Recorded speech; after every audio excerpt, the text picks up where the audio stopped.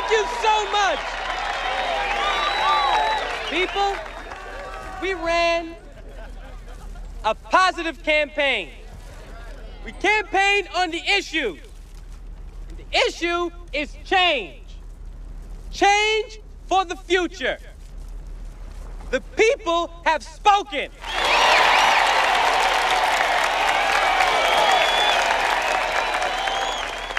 Ask not what your country can do for you. You have nothing to fear but fear itself. If you can't stand the heat, get out of the kitchen. Live free or die. And in conclusion, read my lips.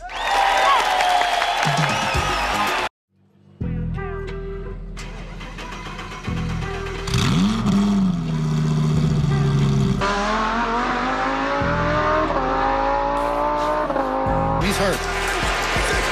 On third and long, Prescott runs it up the middle. 15, 10, 5, diving to the one. What about people who say you're only interested in the Middle East for oil? What? Huh? Oil? Who said something about oil, bitch? You cooking? Oh. Come on, yo, get out of here.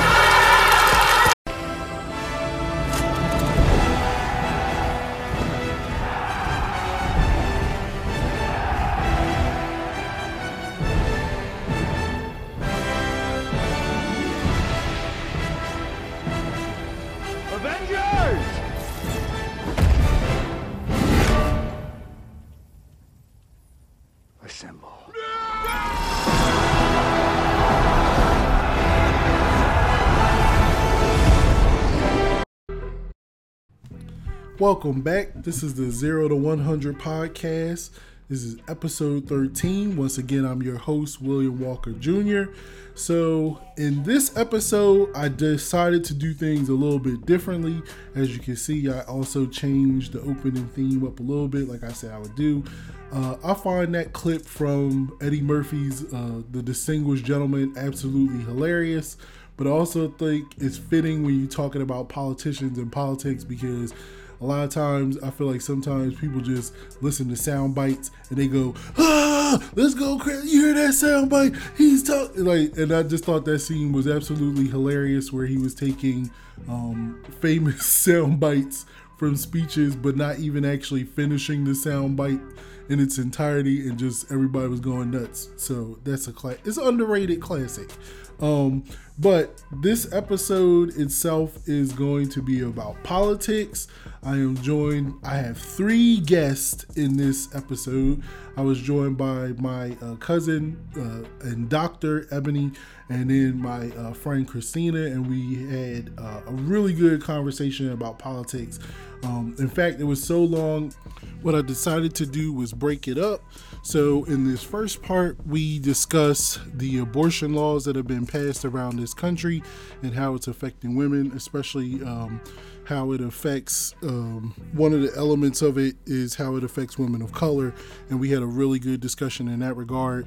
And then the second part, which is going to be in another episode, we actually got into the Trump administration and how our thoughts and feelings on him, and the fact that even though despite all the stuff he's done, it doesn't look like he'll get impeached right now. Not yet, fingers crossed. And I'm joined by my niece. In the other part of the episode, I'm joined by my niece, Samaya, who is going to be voting for the first time. And we had a really nice and interesting conversation about politics in general, and just her perspective as she prepares to vote for the first time.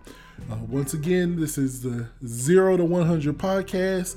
It is now available on Apple, so you can get it in Apple Podcasts, Spotify, Google Play Store, SoundCloud, Breaker, Radio Public, Overcast. We're making moves, but this is a 0 to 100 podcast, episode 13, and let's get political.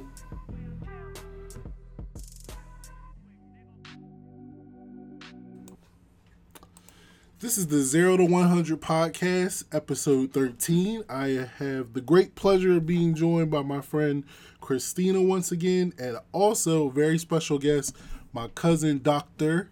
Ebony Walker. Hi, guys. Hey. Hello. So I wanted to get you guys on. Well, one in particular, I wanted to get women on because I feel like this subject is super important to women. I mean, we're going to get into other politic topics because I just feel like there's a lot going on in politics right now, and I really like hearing feedback from different people, and I value your opinions, especially because I think you guys are very socially conscious, and I like to have socially conscious people on. But to get started, I figured I would like to talk about this abortion issue that is spreading through the country because there's actually 9 states that have passed new abortion laws, which I think are actually quite insane to me. And I'm trying to make some sense of it, but I also wanted to get a woman's perspective. And you guys are 2 super intelligent women, so I wanted to have you on. Awesome. All right, let's do this. Okay. So, actually, Ebony, I wanted to ask you something right off the jump, especially since you're a doctor. Like, when I was looking into it, so, like I said, there's 9 states that have actually passed new abortion laws this year. And those states are Alabama, Georgia, Kentucky, Louisiana, Mississippi, Missouri, Ohio, Arkansas, and Utah. And the most, the craziest one is definitely Alabama, because their new law actually states that the only way a woman can get an abortion is if they're at a, like if it's a risk to the mother. So if there's a health risk, that's the only reason they can get it. Georgia, Kentucky, Louisiana, Mississippi, Missouri, Ohio have it to where if it's 6 to 8 weeks, you can't, like that's the only time you can get an abortion if it's within 6 to 8 weeks. And then with Arkansas and Utah, it's within 18 to 22 weeks. So as a doctor, could you explain to us, like, what is that, like, significance of that short time frame?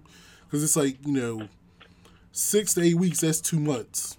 Like a month and a half and 2 months. Yeah, that's a good question. So I think I'm really, really shocked that those things are passing legislation, and obviously policy isn't my area of expertise, so I can't speak to how that happened, but I also feel vice versa. Mm-hmm. Medicine and prenatal care and obstetrical care and gynecological care is not politicians' area of expertise, so the two shouldn't really cross as much as they have. Mm-hmm. As far as when you find out, so typically patients will find out that they're pregnant in about 6 to 8 weeks. So your first trimester is technically over at 12 weeks. So a lot of times, and it depends on whether or not what your history is.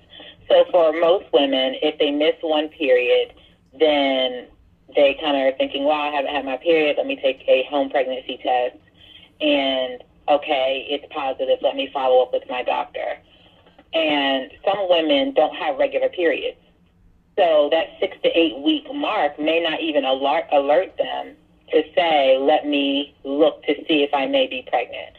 I mean, that's in a perfect case scenario if you're in a committed relationship, or even not even in a committed relationship, but let's say you're trying, and so you're tracking your cycles more regularly.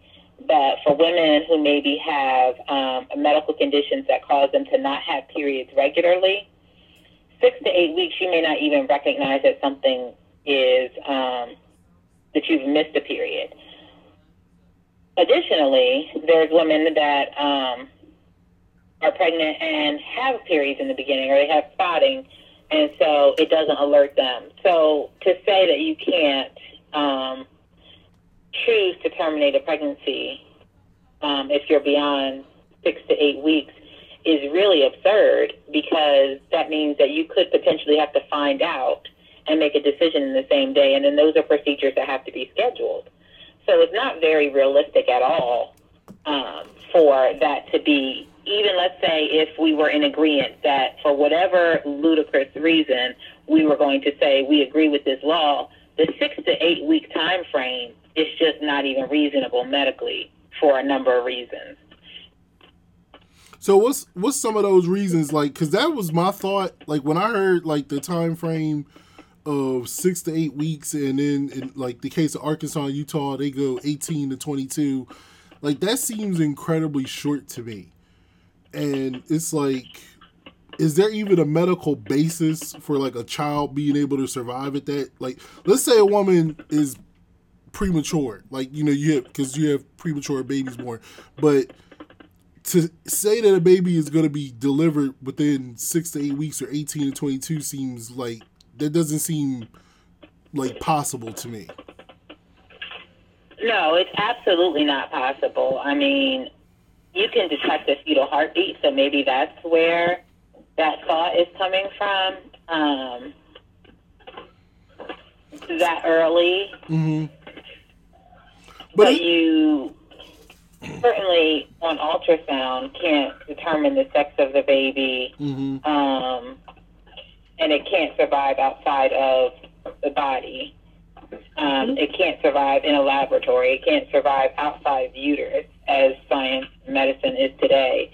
So I'm not really sure what the driving factor is for 6 to 8 weeks, to be honest, or why that was.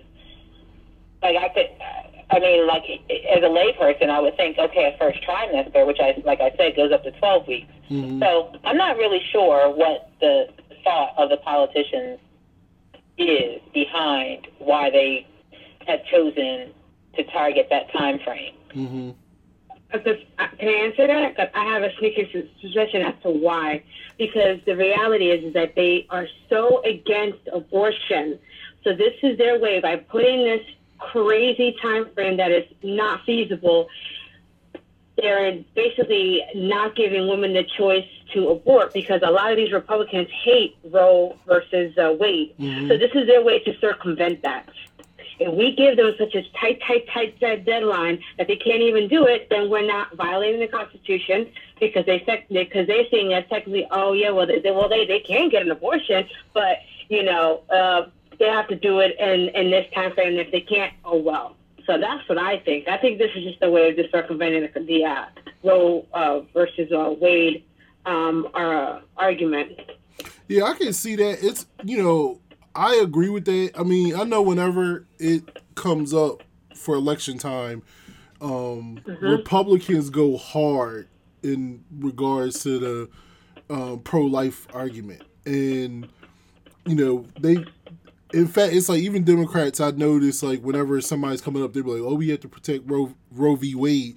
And for those of the, you know, just for the people who don't know, Roe v. Wade was a Supreme Court ruling in 1973 that gave women the right to have abortions up until a point where a fetus could be, you know, viable outside the uterus. But usually it was like the time frame that they said was okay is between 24 and 28 weeks. So it's like I can, like, I don't understand, like that is 24 to 28 weeks was that time frame. And so yeah, it's like I can see how these Republicans are trying to go, oh well, let's go to 6 to 8 because oh well, you can get it, but you have to be within that time frame. And I guess the thing that's so disturbing to me, and I want to get your guys' opinion on it, is Alabama's law in particular is incredibly disturbing because they don't even have a week time frame on it. They just go, the only way you can get it is if if the woman is at risk health wise, so otherwise you can't get it, period. And so to me, that's like, that means if a woman is raped, she can't get an abortion. And I just think that's like, you know, it's utterly insane. And like, what are your thoughts on it? I could not hear a lot of what you're saying. I'm sorry. What was the question? I'm sorry. What I was saying was, so Alabama has the most strict, like the absolute most strict, right, like which abortion laws. Their version of the abortion law is very strict, which I think is just so ironic. But okay, go ahead. So it's like, you know, my thought is it's insane to say for a woman, like, oh, if you get raped by somebody, you can't get an abortion. Like, but I'm not a woman. So it's like, it's insane to me, but I'm very curious as to, like, what are you guys thinking as all this stuff is going on? I mean, personally, I just feel like a lot of Republicans in particular feel that the Democrats and the liberals are pushing their agenda, which is, women's rights, being more inclusive of everyone, gay rights, stuff like that. I just feel like this is their way of trying to desperately exercise some power. I honestly, I really feel like this has really nothing to do with abortion itself. This has to do with a bunch of other things that I think people are not perhaps connecting the dots. I feel like it's a war against women. It's a war against this progressive movement that's happening, where people are not as conservative as they once were. I don't really think it's necessarily about abortions. I also do feel like, and I don't know if you ever listened to it, it's from Jane Elliott, and she described it perfect. She said it. She's like, this has to do with increasing the white population, because the white population is going down, and there are the population of brown and black people are going up. White people are not having as many kids. So I feel like this is just their way of trying to get their numbers up. And she has like a whole video of it. And it's actually, I feel like it's very valid. Do I think that's the specific reason why? No, I do think there's definitely a bunch of different reasons.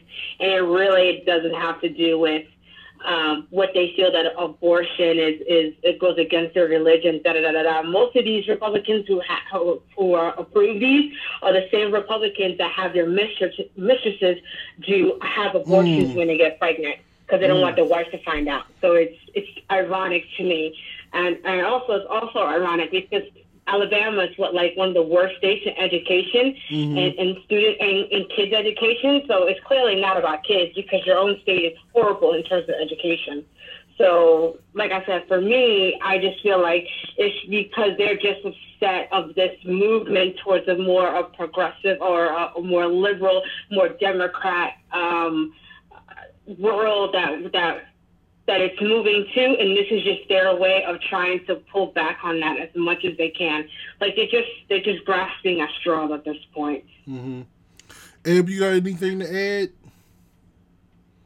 Well, one of the things that I haven't really seen discussed is that a hot political item for Democrats in particular is the fact that black women have a higher mortality rate during childbirth.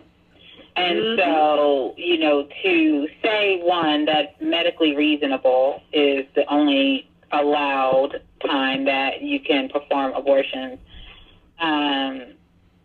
So that gets very, very murky, and that actually compromises the integrity of providers. So if I have a patient and they express, that they really, for whatever reason, whether economical, whether it's mental, like, okay, if you tell me that mentally I'm not prepared, I'm not stable, I'm having manic episodes, whatever, but that's not technically a physical condition, would that be allowed for me to perform that? Does that mean that now providers are going to empathize with what's best for their patients? Because I can tell you now, and now I'm on the administrative side of medicine, every doctor hates for forces outside of themselves to dictate the way that they care for their patients. Every single one. They hate when politics tells them how to practice. They hate when administrators like myself tell them how to practice. They hate when insurance companies dictate how they practice. So now I foresee physicians being in a position where maybe they are not being as truthful in their medical record in order to be able to perform without fear of being penalized, which is a really dangerous place to be. And then, like I said, now that we're talking about what Christina said was interesting, and I had heard that once before, is that if black women are dying at a higher rate during childbirth, which is an absolute fact, and now you're saying, okay, you can't have an abortion unless it's medically necessary, how about we fix that problem first? How about we figure out why black women are dying faster and at a higher rate during childbirth in, you know, one of the countries that has one of the best healthcare systems in the world as far as education and access. Now, financially, we may not be the best, but as far as the actual technology being available to us, we have one of the best. And so that's an interesting perspective to say, is this another way of putting us at risk or somehow decreasing, you know, black women population, because that is a fact. The other thing that I was going to add is that as far as from a provider standpoint, getting back to what's medically necessary, is I think that it gets really dangerous when you say that's the only time, because, like I said, there can be physical things, there can be mental things, things can change in the blink of an eye. If women don't feel as though that's an option for them, just like in the 70s when there was an increasing number of people having illegal abortions, I fear if that's the way that things will go, does it mean that you can't give medication, you know, I forget what the lay term is, but the day after pill. Can you not prescribe that? Does that mean that students that are going to medical school and residency, can they not be trained in these techniques if they plan to practice outside of Alabama? It just becomes like a rabbit hole that I don't think politicians really think about, because it's not their area of expertise. So they absolutely shouldn't be the ones that are driving, you know, the decisions as far as that's concerned. That's a great point. Actually, to go to your point, what you were saying earlier about why black women are dying, I think it has a lot to do with a podcast that Will and I did a few weeks ago. And it was on my own experience at the hospital, where basically, I'm not sure if you heard it, but basically, like, I had to have half my thyroid removed because I had thyroid cancer, and the nurse would not, the medication that they were giving me wasn't working, and the nurse was getting frustrated and started talking trash about me to another nurse and said he didn't believe that I was in pain and thought that I was asking for drugs just to ask for drugs. You know, so I think that has a lot to do with why women are not believed. We're treated like second-class citizens. I think a lot of it has to do with slavery. You know, slavery is the root of a lot of these things. They believe that women can handle pain a lot more. So it's sort of like, you know, she can handle it. She's all right. She's fine. And again, it's just like our pain is just simply not believed. I believe that's a few of the reasons as to why women are dying in you know, giving birth.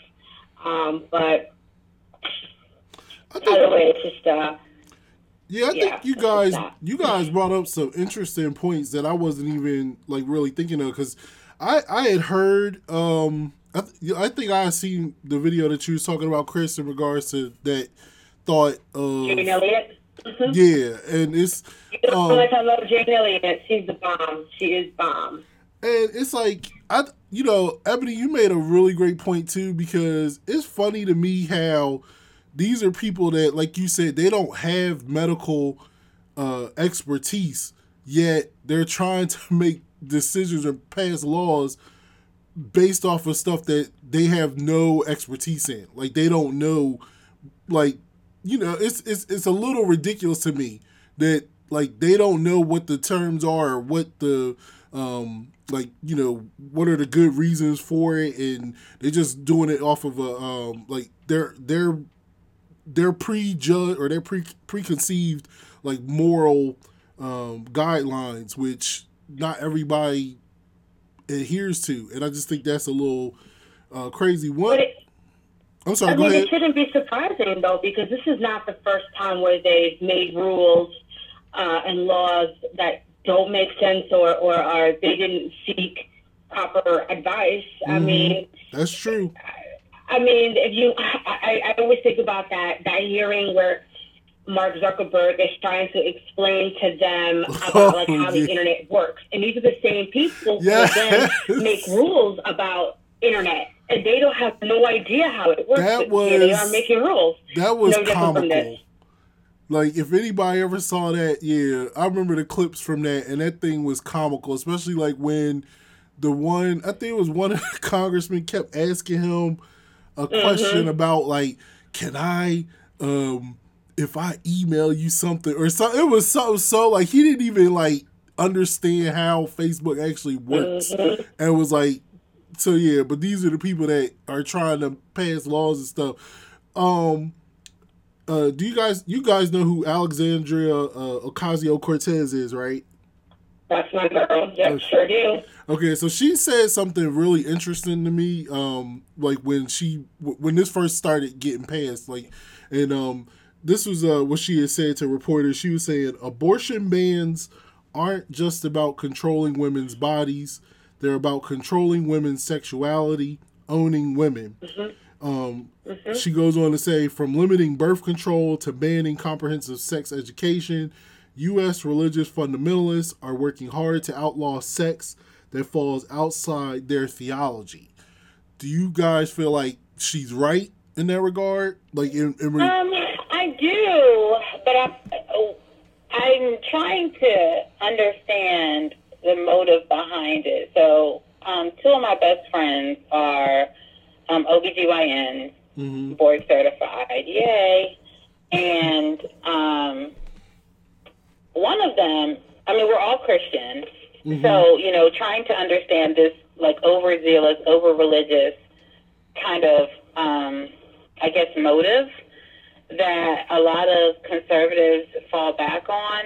And I remember 12 years ago when we all met in graduate school as we were trying to get into medical school, one of my friends who has stuck with her passion as to why she wanted to go into women's health was so that she could help bridge the gap between, church and sexuality and young girls understanding their bodies. And she feels like that's her ministry, that's her calling, is to educate in church girls to understand, sex, sexuality, their bodies, to open up that conversation and to see someone who is in women's health, who is clearly qualified to talk about it and to educate and to say, I want to bring these two things together. I can't understand sort of the motive behind, quelching, unless, like I said, that's just a scapegoat, which, to Christina's point, to say, okay, somehow we're going to tie this to white supremacy. Because it doesn't, the two to me, I mean, even your strictest religious zealot is not, it doesn't really make a whole lot of sense to say that, like I've heard pastors say abortion is murder and things like that, but when you get down deeper into it, they're saying, okay, but that's between that person and God. I have my job to do, so to speak, to preach and spread gospel. So I don't really know that it's so much about suppressing sexuality and suppressing women's rights. And I've always said that I personally don't identify with women's rights as much as I identify with black rights. Like, I feel like I'm a black woman. Before I'm a woman, I'm black. And so I really do feel like it's a good point that Christina brought up, that it has to be deeper than just women's rights and suppressing women's sexuality and taking out education, sex education, and things like that. I think that the motive is a little bit stronger than that, and I think it's racially motivated. Chris? I love Alexandria. I think she's right. Yes, I agree with her. I think she has an interesting point, but I think it would be very silly of us to be like, oh, her point is exactly why they're going afterwards. I think her point kind of ties a little bit back to what I was saying, which is we are moving into this kind of, liberal gay rights and women's rights. And I agree with you, Ebony. I don't identify with the feminine movement because that's really mostly for white women. But I do feel like, unfortunately, there are way more men in our Congress and in the Senate, and they're old white men. And this is their way of trying to, show off, okay, you can go and be as progressive as you can, but we still have this point that we can use against you. And I just think, I think a lot of it has to do with control, and obviously there's some other reasons there too. Some that are probably not as, there's definitely some that it's not obvious to me other than the ones that I stated earlier. But I do feel like, I think it's controlling. The reality is that these Republicans do not like gay people. They hate them. They hate the fact that women are gaining power, both black and just regular, white women. They hate that because they are losing power themselves. So, I think she has a valid point that this is kind of a way of getting back at us. I know that kind of sounds a little juvenile, but I don't know how else to describe it. Yeah, when I've read it, it's like I agree with her to for the most part. Like, yeah, I think it's like, I think it definitely, like Ebony was saying, to me it goes beyond the religious aspect of it. Like, I don't tie that much into it in that regard. But I definitely agree with her in regards to, I definitely feel like it's a form of control. And the thing that kills me, I would say, with a lot of pro-life people, I'm pro-choice. And the reason I'm saying is, like, even though I'm a Christian, I'm very religious, and I, leaving that aspect of it to the side, I always look at it as God gives us free choice. Like, he gives us free will. Like, we're not robots. And to me, for them to sit there and put these laws in place to try to do this thing, it's almost like I feel like you're trying to strip away a person's free will. And that's the whole essence of what God is. God doesn't want you to, like,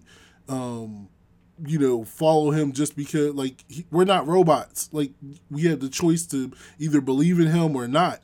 And so it's like, it really angers me at times when I see people who are pro-choice try to beat you over the head with a Bible and try to, say, oh, well, you're murdering this baby. And, like, first off, you don't know if God intended for that child to be here or not, because nobody knows when a child is actually supposed to be here except for God. So it's just, that's where I kind of get away from that aspect of it. But I definitely agree with you guys in regards to it definitely feels like a form of control. I know I kind of went off for a little bit on a tangent there, but that's just my thoughts on it. But yeah, I like to tell people, it's like, I'm not about pro-choice or pro-life. I'm about minding my own damn business. I shouldn't have to tell you what you can and cannot do to your body. Yes, abortion is not pretty. It's not nice. Some of the techniques they use, yes, it's grotesque. Let's call it spade a spade. But that's none of my business what you want to do to your body, because at the end of the day, it's your body and your pocketbook, because children are expensive. You know what I mean? So I'm on my business. And, regardless of what, I think that's another argument, too, is like they want to, what the Bible says is this and is that. And that's true. But just because you believe that doesn't mean you should impose that belief on other people. And that's why I say I'm pro minding your own damn business. If it don't affect you, then don't worry about it. If you don't want to get an abortion, don't get an abortion. That's what I said. If you don't like gay marriage, don't get into gay marriage. Mm-hmm. What's that old saying that Monica says? She says to me all the time, and I crack up laughing. What I eat don't make you shit. And I just feel like that's the truth. If you don't like those things, you don't have to do it. But you shouldn't be dictating what somebody else can and cannot do with their body, who somebody should and should not marry. That's not up to you. That's up to them at the end of the day. Mind your business. Mm-hmm. Yeah. So one thing that we haven't brought up is that, we've said that it's attack on women.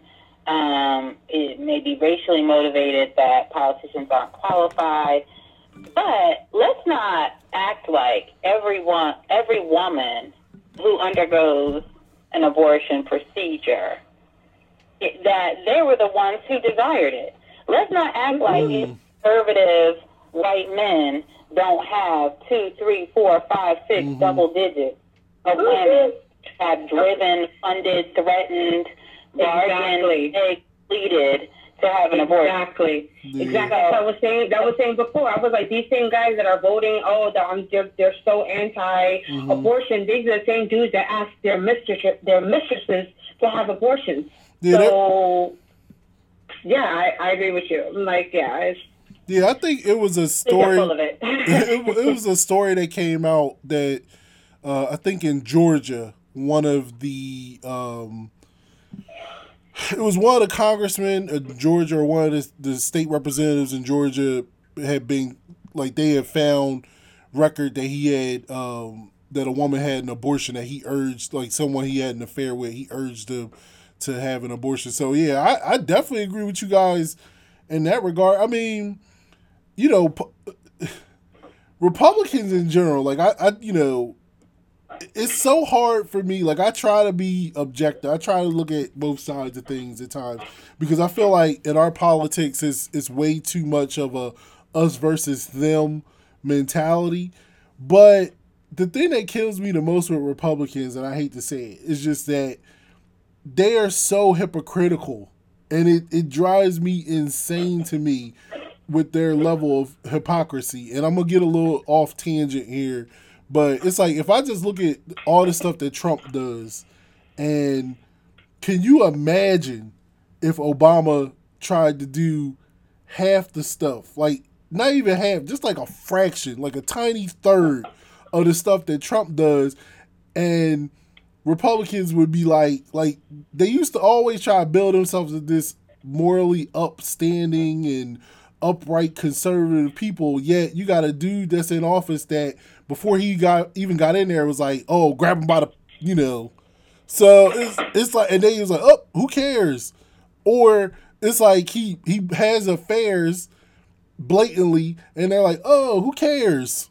And it's just like so it's like, even from this abortion standpoint, it's like y'all said, the reality of it is, they got women that they didn't want to have kids, and then yet they're like, oh, no, we gotta take a stand. But you didn't take a stand in your own situation. That's just, they just reek of hypocrisy to me. And that's one of the other things that really just irritates me to the highest level. So that was the first part of a conversation I had with Dr. Ebony Walker and Christina. And so like I said, in a next episode or a future episode, I'm going to have the other half of our conversation. So now I'm going to share the interview or the discussion or the conversation that I had with my niece Samaya, and she is going to be voting for the very first time. This is the 0 to 100 podcast, episode 13. Thank you once again for joining me. This is the 0 to 100 podcast. This is episode 13, and I've broken this episode up a little bit because I had a very long conversation with my cousin, Dr. Ebony Walker, and then my friend Christina. But I also wanted to get some different viewpoints on some politic matters, and I want to get a young person's perspective. So I'm joined by my amazing and oh so talented niece, Samaya. Hi. Hello. So it's election season is fast approaching, and you just turned 18. Yep. And so this is the first time. Are you registered to vote? Yep. Excellent. So this is going to be your first time voting. Yep. So I would like to know, what are some of the issues that are important to you? Okay, so I'm very passionate. I don't know. I really care about gun reform. Also, I would be interested in a candidate that is an advocate for environmental policies. Healthcare reform, that also. Then, I think those are my top few. Mm-hmm. Yeah. When you say like gun reform, because I feel like you guys in high school or in schools period now are dealing with a lot of issues that we never really even thought about. Like, there was kids where we would have fights in school, and then kids just get bullied, but it never came across our mind that there was like going to be an active shooter there or anything. Did your school have like active shooter drills? Yes. Now, we don't. They say like a code red or like a lockdown. Mm-hmm. So, I do know there was this one time. Now, I don't know why all the schools in Red Clay had to do it, but like there was like a suspicious figure walking by one of the schools. So everybody in Red Clay went on like code red lockdown, and it was like all these rumors were going by, and we didn't know what was going on. But it was like we just like we hid inside the classroom, and if you were in the hallways, you're supposed to go to a different classroom and hide. And they lock the doors, and they say stay away from the windows. They turn the lights off and all that. So, I mean, and we've done that since like elementary school. So since elementary? Yeah. Good grief! I mean, I guess it's. I'm trying to think. Do you remember the Sandy Hook school shooting? How old were you when I think I was 12. Okay. Yeah. See, and I guess that's the thing that's so heartbreaking to me, that you had to get used to doing that. Like, we had fire drills. Like, that was what we used to do. And that was the thing. Like, there was at no point in time when we were in high school that, and I'm 39 now. And it's been 21 years since I've been in high school. But it's like, even growing up, it's like, it's just something you never thought about. And I guess it's very similar to airline travel after 9/11, because a lot of people complained about it, about the different securities, but everybody accepted because that's, because of what happened. So that's how you and your friends feel? Like, this is just the way of the world?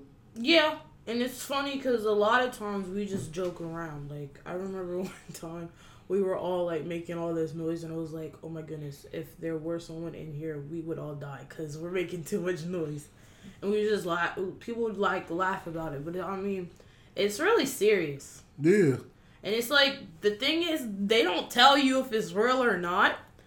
And so it could have been real, but we wouldn't have known. So I mean, I guess they would have told us over the intercom if it was real. But like, I mean, I guess that's the thing that makes me a little sad, because especially in this country, when it comes to gun reform, it's like, I feel like, sadly, a lot of us are becoming so jaded to it. And that's why it's like, it was really, like, I was really hopeful and inspired after the Stoneman Douglas shooting in Florida, because the way that the kids down there really got active in regards to politics. And I felt like, well, that's the generation that's going to be making a difference here.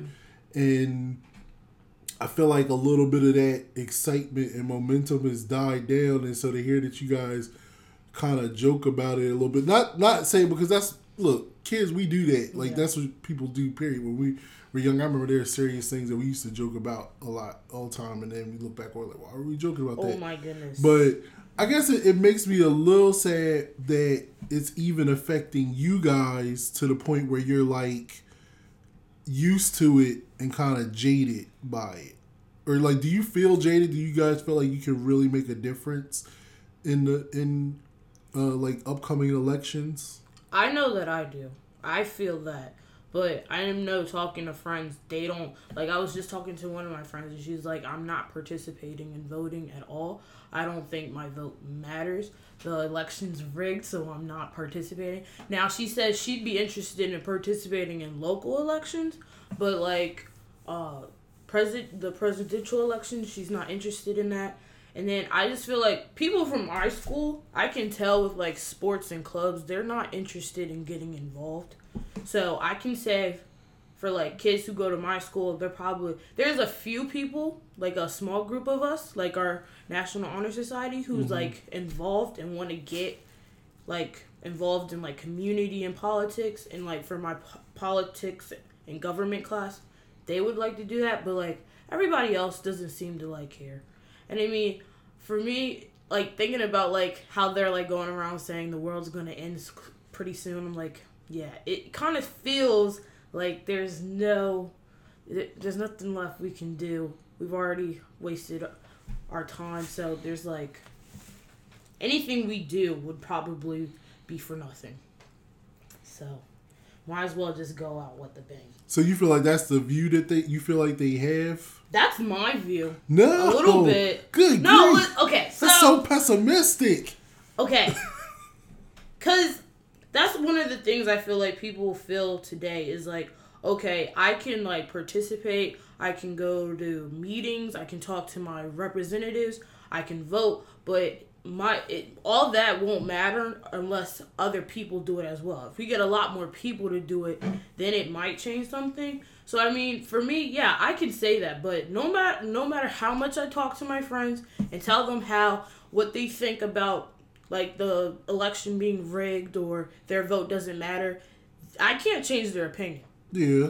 And I can't change their mind unless they like listen to me. So I think but the fact that you seem to care is the important thing. And I think that's the thing I want people to like, because it does. Like, I mean, after 2016, it's very easy to get jaded. Like, it's very easy to sit there and go, oh, it doesn't matter. I mean, I'm happy to hear that your friend says she cares about local politics, because that is where it really matters, and not enough people care about local stuff. Like, because a lot of things that are going on in this country, like laws that are getting passed and not passed, is a result of who's in this like local government and stuff like that. So I'm very happy to hear that your friend is interested in that. And in terms of like, yeah, you can't change somebody's opinion. You can't make them think the same way you do. I do think it's good that you still try to share your viewpoints and tell them why it's important, because it's like me and Uncle Ricky was talking in one of the podcasts before, when he was talking about his podcast, which is called F Living Rich and Dying Broke. I'm plugging his podcast again, but he was talking about, I said to him, like, well, what do you hope to get out of it? And he was just saying, if I can just help one person. And it's like, I think about, like, even though I hated the movie, no, I didn't hate that movie, Justice League, I didn't hate it. I still think it's a really good line that Batman said to Flash, and it's like, just save one. Yeah. And then you just go from there. And so it's like, I think if more people had that attitude to where if I could reach at least one person, and then that person can reach one person, and that person can reach one person, because we can, like, it's, we can make a difference. And it doesn't seem like it sometimes. It definitely doesn't. It really is frustrating at times when you see stuff that goes on. And, like, I know I get super frustrated at people in Congress, because it's like, I'm like, you guys suck at your job. Like, your job is to pass laws. And that was the thing that frustrated me the most during Obama's time, because you had Republicans who were like, I'm just saying no, and I don't care what you want to do. I'm not doing anything. My job is to just say no. No, it's not, you idiot. That's not your job. Your job is to actually pass laws and to compromise and work and try to make this country better. You're not doing your job. And that's the thing that it drove me the most crazy and frustrated. And when I be wanting Obama to get up there and be like, I'm the HNIC. Do you know what the HNIC stands for? HNIC? Yes. Did you ever see Lean On Me? Oh my God. Samaya. I know what it means. But no, I haven't watched that one. You never seen Lean On Me with Morgan Freeman as Principal Joe Clark? Oh! Wait. Oh, you said Morgan Freeman. Yeah. Dude, just look, I know I'm taking up some time here, and this is a totally different subject matter, and we're getting a little off tangent, but like we're getting a little off topic and we're going on a tangent here, but I need to know. Did you see Lean On Me? Okay, was it? Boy, do you smoke crack? Go ahead and jump. If you, Wait, it was like the school was like really, really bad? yes. And then he came in there. I don't know why, but I want to think it was Denzel Washington. Oh my goodness, you didn't see it. I saw a part of it. I'm gonna get you to see the movie because you need to know this. If somebody comes to you, boy, do you smoke crack? You should know what that means. Or go ahead and jump. It kills your brain cells, son. Kills your brains. Yeah, I think I remember. Oh that. my goodness, Samaya. It's okay. I'm gonna stop now. We're gonna get back on. Okay, No, we're gonna get back on topic. Okay. Because you just you gotta educate your kids. They need to see these movies, people. They need to know this. These are classics. That's like if you said you never seen Coming to America. Wait a minute. No, Wait a minute. I've seen it. Okay, all right. Okay. Woo! You scared? I'm supposed to be like, what is happening here? What is going on? Okay, anyway, let's get back on topic. So, there's a lot of candidates that are running on the Democratic side. But I'm not even going to say you're going to vote Democratic. You might want to vote independent or anything. Oh. But you might want to vote Republican. Which, anyway, yes, I whisper because that sounds crazy to me. But do you feel like, are there any candidates, like, do you know anything about any of them yet, would you say? Except for the ones you told me about that one time. Okay. So, do you feel like, are you excited to vote? Are you looking forward to it? I'm looking forward to the election. I mean, I don't really care, but yeah, I want to vote. I just want to see what the outcome's going to be like. Because this election is going to be very, very important for the next few years. And possibly it's going to be important to how we're going to be living. Because, I mean, I don't know. They were memes. I don't know if it has any truth or scientific truth to it. But they were like, by the time we get to 2030, the world is going to be pretty much, it's going to be so far going, there's nothing left we could do to save ourselves. So, based on environment. Yeah, environment. But, like, I mean, once that goes, everything else is just going to come crumbling down as well, I feel. So, yeah, it's going to be interesting to see how we're going to, I feel like the end is near. Whoa, buddy. Good grief. So, that's the I'm going to say, let me say this. I want you guys, I get it. When Trump's in there, things definitely look like it's going downhill. But you guys have a chance to make a difference. But nobody understands that. Boy, I just don't want you to have such a nihilistic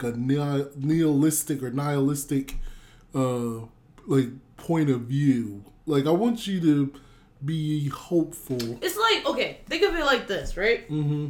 You're sitting down, you're taking a standardized test, right? You're like, okay, I'm going to do my best. I'm going to try my best. So you're going through the test, right? And then the proctor's like, okay, you have like 30 minutes left. And I was like, okay. Now, while you're going through the test, you're like, this is hard, or like, it's boring. I can't really concentrate or focus because it's going on for so long. I kind of don't care how well I do. I just want to get it over with. So, when the proctor says 30 minutes, you're like, okay, great. Oh, we have 30 minutes left of this. So then the proctor says, you have 10 minutes. I'm like, great.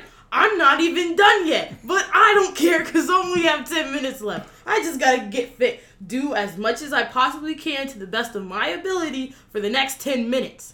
So, that's how I feel about it. Okay. So you feel like I just need to do my best, make a difference, help people out up until that time where everything is over, until I've reached the end of my life.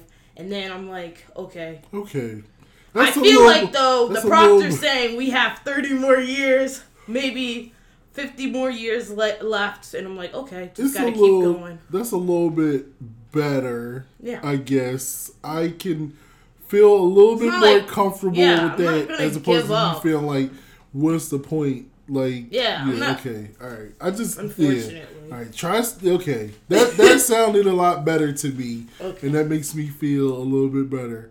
I'm not going to get into the whole, like, there's a whole, like, religious component to me, but we're not going to talk about that. We're going to save that for maybe another episode or whatever. But so I feel like that might be like, if anybody else feels that way, somebody might not feel as though the election might be important because like we're all gonna die soon or something like that. But yeah, I think it's gonna be very important, especially with Donald Trump trying to run again. I just I want to see like who's gonna win. I want to be like, are people actually gonna vote for him again?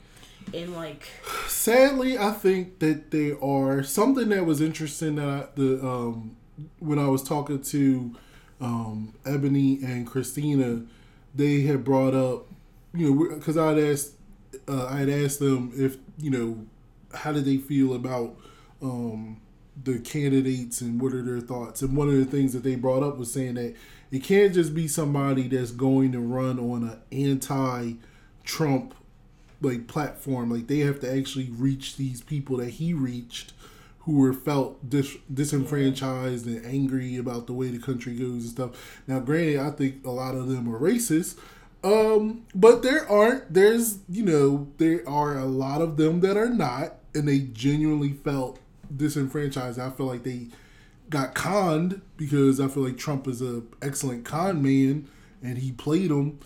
But so, do you think they're right in that regard? Like, this candidate that goes up against him, like, do you care that they're not just anti-Trump, or do you feel like they have to have like a actual plan and not just be like, hey, I'm not Trump? Well, did Hillary Clinton was that like her thing when she was running against him? Her thing was more, I felt like she ran more of saying that she was going to be doing what, continuing on what President Obama did.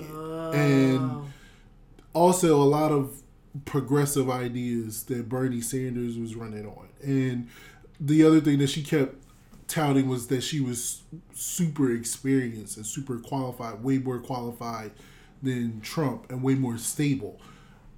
She was right. She was absolutely 100% right. But I feel like people just got caught up into the whole, they was, her emails and this and that, and which is the reality of it is, to me, they just use that as an excuse of they didn't want to vote for a woman. And that's the thing that I guess angered me the most from 2016 is like, it's 2016. We live in this country that touts itself as being super about freedom and diversity and being so progressive, and especially in regards to women.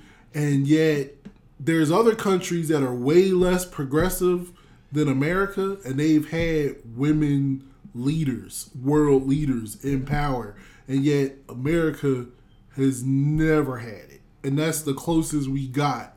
And it's like, the majority of white women voted for Trump, which makes my head explode because I don't get it. It's like as if most black people, when Obama was running, voted for John McCain. It's like, it's a woman, and I'm not saying you have to just vote for the person because she's a woman, but it's like, this guy is very, it just was a bit of a mind-blowing thing to me.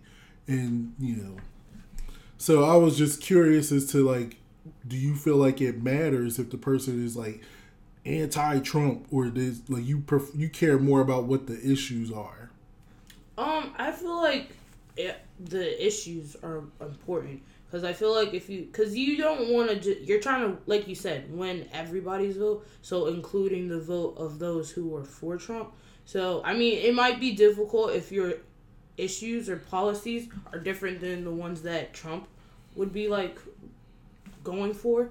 So, I don't think it would be best to be, like, an anti-Trump campaign. So, because then you're just going to have everybody who voted for Trump vote for Trump again. Mm-hmm. So. Okay. Well, I really appreciate you coming on, Samaya. This was very, like, enlightening to me. And I'm excited for you to have the opportunity to have your voice heard, because that's what it is. When you vote, you have your voice heard. Nothing frustrates me more than people that complain about people who are in office, and then I go, hey, did you vote? No, I ain't vote because it didn't matter. Well, you have no. Yes. You have no. Yeah, shut up. Say anything. Then shut up. Yeah, like it's like chancing. Exactly. It's like if you had the opportunity to direct the new X-Men movie, and the person was like, "No, I'm not gonna direct it," and then, well, no, that's a bad example because it's like, well, no, wait, yeah, it's like if you had the opportunity to have input on the new X-Men movie and you chose not to, but then when it comes out and it sucks, you're like, well, look, dummy, you had an opportunity to be involved with it and you didn't, so shut up. Yeah. Like, you need to get yourself involved. And speaking of the new X-Men movie, the reviews are in and it sounds like it's terrible, but I could have told you that just from looking at some of the previews. Now, is that because you don't like how they changed it? Well, they're terrible. I mean, they've made some poor decisions. But that's going to be a topic for another podcast. Thanks again for joining me, Samaya. And I look forward to seeing your career as you soar, because you're going to do great and you're going to do positive things. So thanks for joining the 0 to 100 podcast. That brings us to the end of the 0 to 100 podcast, episode 13. Big shout out of thanks to my cousin, Dr. Ebony, and Christina, and my niece, Samaya. Really appreciate them participating. Again, the second part of my conversation with Ebony and Christina will be in probably the next episode. It may be an episode after that. It depends on what the subject matter is, because I have a number of different topics that I actually have in my head that I've been trying to work out. So at this point in time, we're going to get into the political spotlight, and the political spotlight for this episode. Like, we've already done Joe Biden, we did Bernie Sanders, we did Kamala Harris, and so this time we're going to do Pete Buttigieg. And let's start there, because his last name is very difficult to pronounce. It's very difficult to say, but I was looking at an article when I was reading up on him, and they say it's pronounced boot, like B-O-O-T, and then edge, so the word edge, and so what it sounds like is boot edge, so it's Pete Buttigieg. And so, who is Pete Buttigieg? I'm just going to say Mayor Pete, because that's what everybody calls him, because his last name is difficult. But he is the mayor of South Bend, Indiana, which is the 4th largest city in the state of Indiana. He is also the second youngest man to run for president of the United States. He is only 37 years old. He was also a part of the what's it, Navy Reserves? I want to say Navy Reserves. I apologize. I have to look it up to be 100% sure again. But he was he's a very young guy.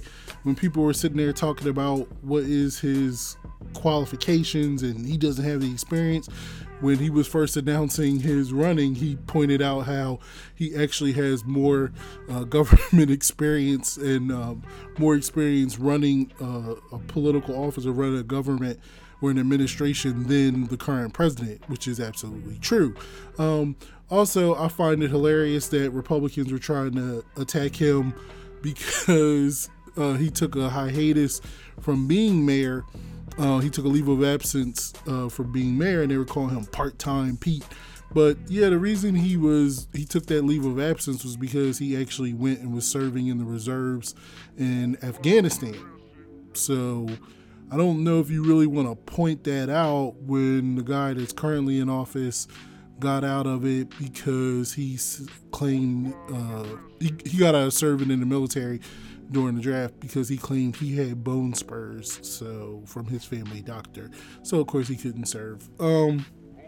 So yeah, I wouldn't really point that out.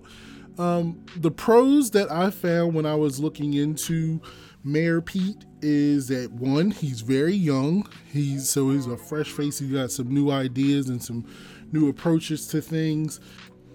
He was very popular in South Bend. He won his re-election campaign rather easily.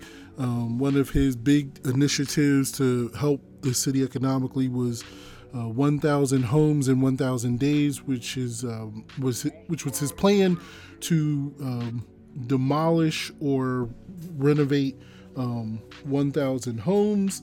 And I'm going to get a little bit more in detail in regards to that plan later, but it's one of his programs that he touts as a success as to why he should be president of the United States.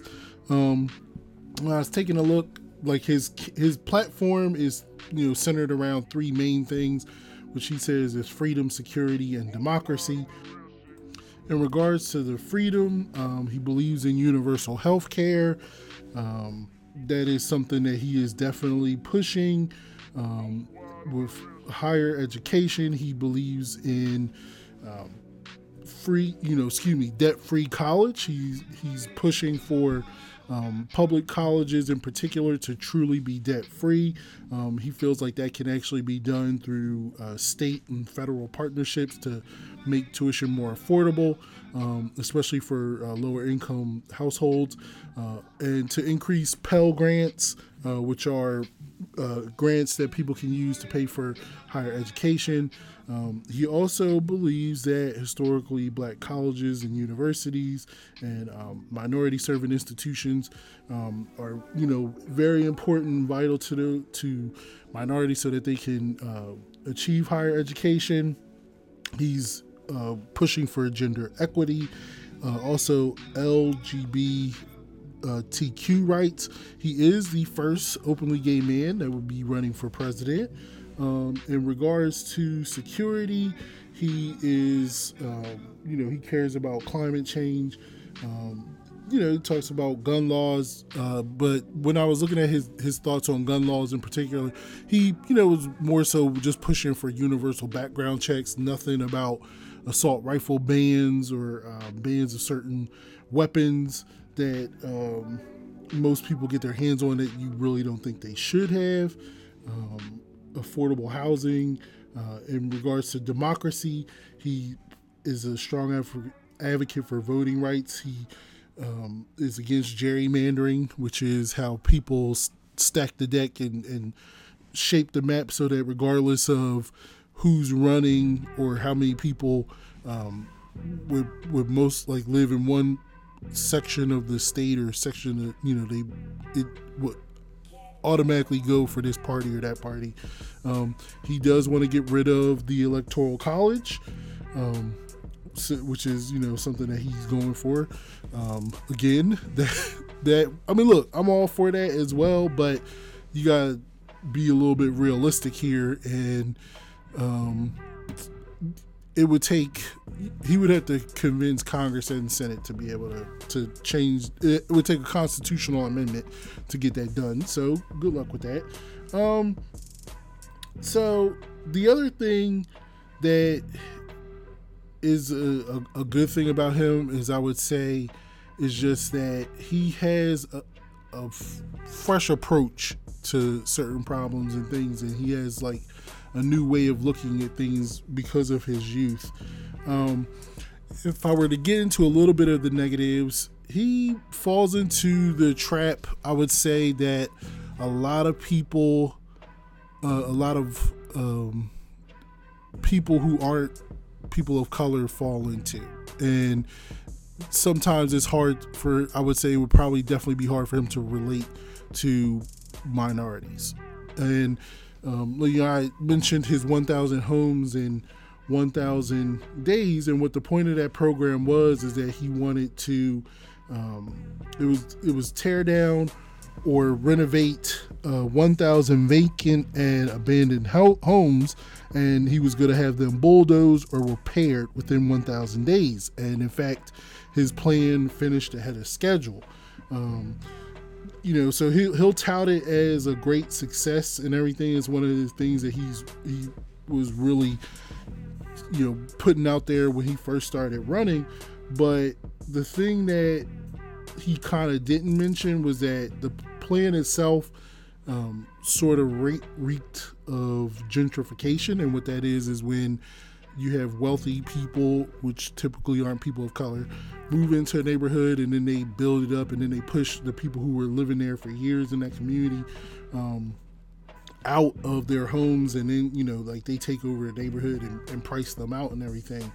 And so he has that thing where it's 40% of South Bend was made up of people of African American and Latino descent, and these were the people that were mostly impacted by it. And one of the ways is that the program was working was if you couldn't afford to have your home renovated, then there was like this really strong code enforcement that the city was doing to get those people like fines and stuff like that, because the houses weren't up to code, and then if they couldn't fix it, then they were kind of forced out and stuff like that. So that's one little issue. And then the other issue was in 2015 he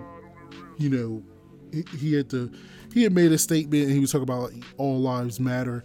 And for those of you who don't know, that is like a classic retort to try to diminish the Black Lives Matter movement. And he apologized for it. He was saying he didn't understand when he said it at the time that it was that people use that term to diminish what the Black Lives Matter movement, which is a movement of calling out social injustice, especially when it applies to black people, like especially in terms of police killing unarmed black people. And it's frustrating when people are all like, all lives matter. Yes, we know that. We know all lives matter. That's not like Black Lives Matter saying that, oh, black lives are more important than other, like this white person's life or this Asian person's life.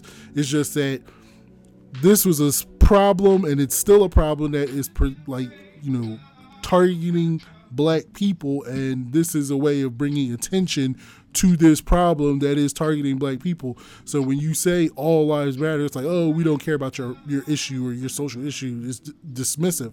And so it's a little troubling that he fell into that trap. Also, another thing that he stated that he regretted when he was mayor was when he fired the first black police chief of South Bend. That happened when the chief himself was actually under a federal investigation. Like, he was advised that the chief, Daryl Boykins, was under FBI investigation, and he found this out in 2012. And so at that time, he was only 29. Mayor Pete was only 29 years old. He was newly elected. And when he was told they were investigating the chief in regards to a wiretapping scandal, he just immediately went to him and asked for his resignation. What it ended up being was the chief was only being investigated because he had reprimanded and, really went after some officers who were caught on a phone conversation, making racist remarks and racist jokes, and he, reprimanded them for it. And they thought that the conversation was private, and it wasn't. And so because they got reprimanded and everything, they went to the FBI. They complained to the FBI about him, listening to their private phone conversations, and that triggered an investigation. And this was, Mayor Pete didn't actually hear the tapes and didn't realize that's what it was. So he did say he regretted the way that he moved in that regard. So doesn't have a great track record, I would say, with people of color and minorities. Again, those are like just a few things. And, as I've said, with all these spotlights, I don't take my word for it. I want you to do the research yourself. He definitely seems like a very interesting candidate for sure. So that is Mayor Pete Buttigieg. And So that's going to bring us to the end of this episode 13 of the 0 to 100 podcast. I really appreciate all the feedback that I get from you guys. And so I took a cue from my brother Ricky, and I did get an email address for the podcast. It is the number 0, TO, then the number 100, P, and then POD at gmail.com. So it's 0 to 100 pod at gmail.com. You can email me if you have any thoughts on the episode. Like if you were listening to it, like, oh, I wanted to say something about this person's point, or if you had some topics that you would think would make a cool episode that you would like to have discussed, hit me up. Or if you had some questions in regards to like some of the information that was presented, like where did I read it, where did I find it, what are my thoughts on this, could you do a spotlight on this person next, just reach out to me, let me know. You can also hit me up on Twitter at WCW Poet, on Facebook or Instagram, or if you have the pleasure of having my phone number, you can call me or text me. And the podcast again is available on Apple, iTunes, Google Play Store, Spotify, SoundCloud, Anchor, Breaker, Radio Public, Overcast. So you can hear this podcast, and please subscribe, and share. It's super important. I really love doing this. I love everybody who supports me.